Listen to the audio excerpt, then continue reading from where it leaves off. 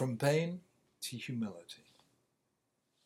David Brooks, in his new bestseller, The Road to Character, draws a sharp distinction between what he calls the resume virtues, the achievements and skills that bring success, and the eulogy virtues, the ones that are spoken about in funerals, the virtues and strengths that make you the kind of person you are when you're not wearing masks or playing roles, the inner person that friends and family recognize as the real you. Brooks relates this distinction to the one made by Rabbi Soloveitchik Zatzal in his famous essay, The Lonely Man of Faith.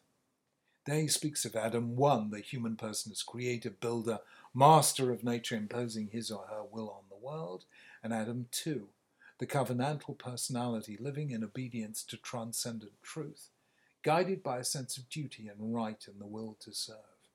Adam 1 seeks success. Adam 2 strives for charity, love, and redemption.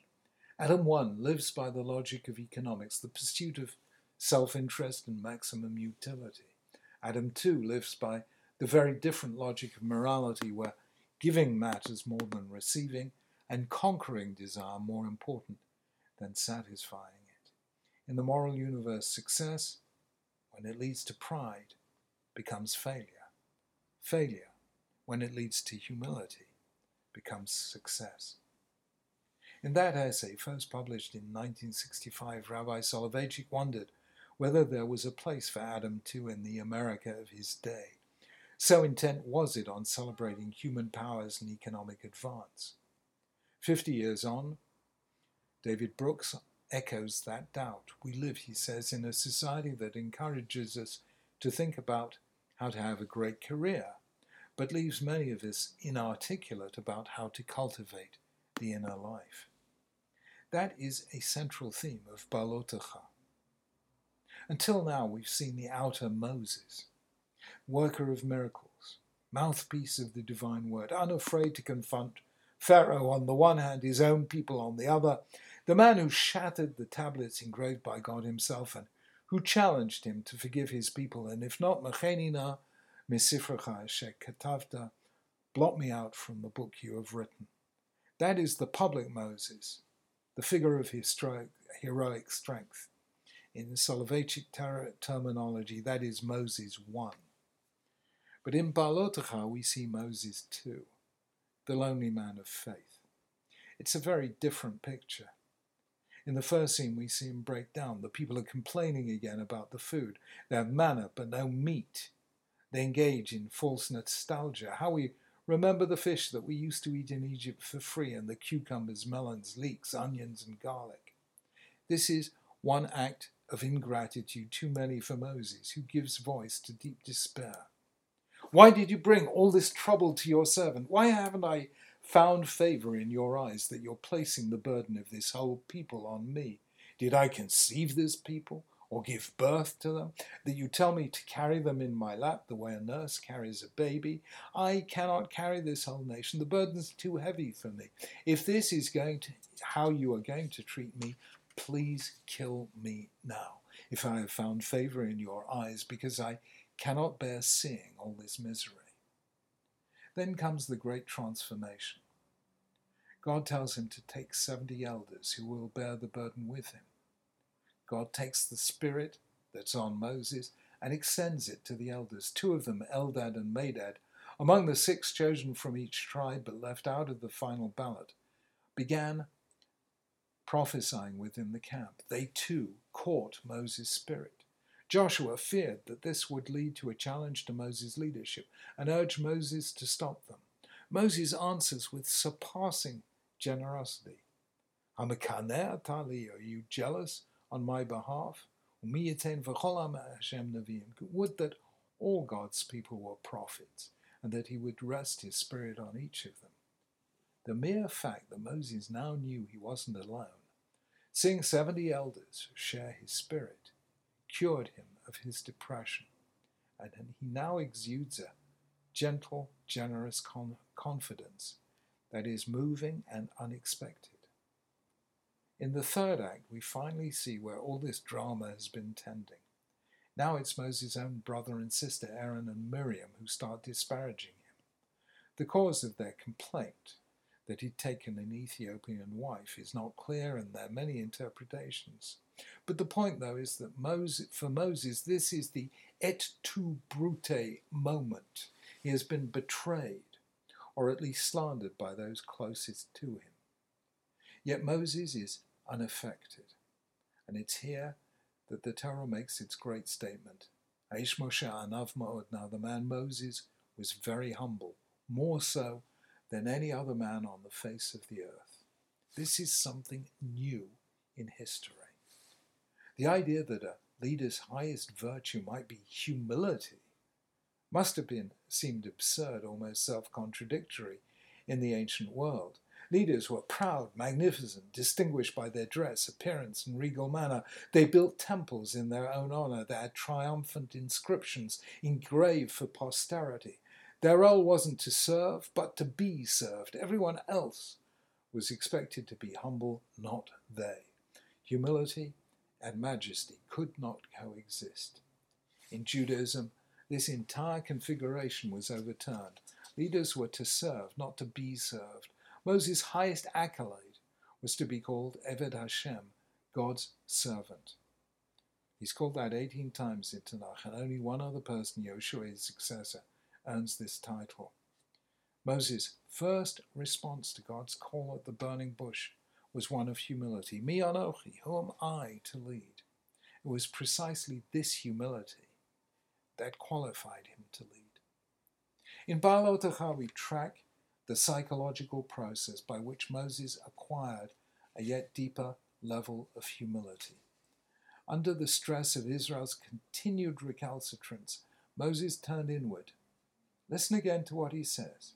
Why have you brought all this trouble to your servant? Did I conceive these people? Did I give them birth? Where can I get meat for these people? I cannot carry all these people by myself. The burden is too heavy for me. Did you hear? The key words there are I, me, myself. Moses has lapsed into the first person singular. He sees the Israelites' behavior as a challenge to himself, not God. And God has to remind him, is the Lord's arm too short? This isn't about Moses. It's about what and whom Moses represents.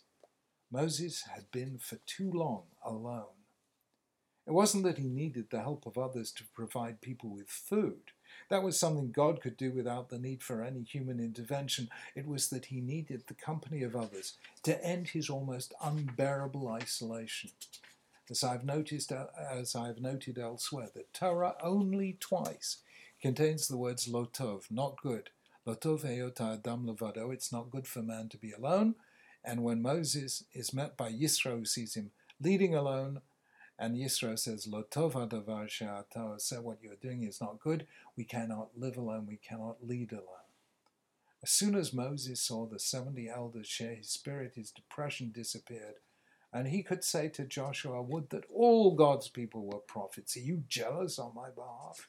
And he is undisturbed by the complaint of his own brother and sister praying to God on Miriam's behalf when she's punished with leprosy. He had recovered his humility.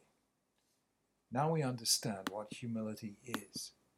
Humility is not self-abasement. Actually, it was C.S. Lewis who put it best. He said, humility isn't thinking less of yourself. Humility is thinking of yourself less.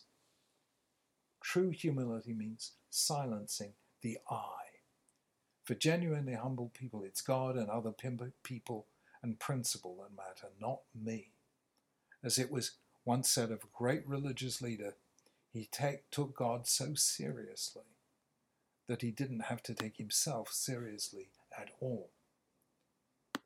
Omar Rabbi Yochanan said, wherever you find the greatness of the Holy One, blessed be he, there you find his humility. Greatness is humility for God and those who seek to walk in his ways.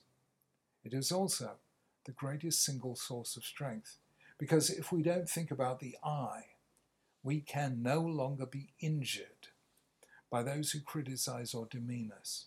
They're shooting at a target that no longer exists, the ego. What Behaalotcha is telling us through these three scenes in Moses' life is that sometimes we achieve humility only after a great psychological crisis. It's only after Moses had suffered a breakdown and prayed to die that we hear the words, "The man Moses was very humble, more so than anyone on earth." Suffering breaks through the carapace, the hard shell of the self, making us realize that what matters is not self-regard, but rather the part we play in a scheme altogether larger than we are. Lahavdil, David Brooks reminds us that Abraham Lincoln, who suffered from depression, emerged from the crisis of civil war with a sense that Providence had taken control of his life and that he was a small instrument in a transcendent task. The right response to existential pain, says Brooks, is not pleasure, but holiness, by which he means, in his words, seeing the pain as part of a moral narrative and trying to redeem something bad by turning it into something sacred, some act of sacrificial service that will put oneself in fraternity with the wider community and with eternal moral demands. This for me was epitomized by the parents of the 3 Israeli teenagers killed last summer, who responded to their loss by creating a series of awards for those who have done most to enhance the unity of the Jewish people, turning their pain outward and using it to help heal other wounds within the nation. Crisis, failure, loss, pain can move us from Adam 1 to Adam 2, from self-centeredness to other-directedness, from mastery to service, from the vulnerability of the I to the humility that reminds us that you are not the center of the universe, but rather that you serve a larger order. Those who have humility are open to things greater than themselves, while those who lack humility simply don't. That is why those who lack humility make you feel small, while those who have it make you feel enlarged. Their humility inspires greatness in others.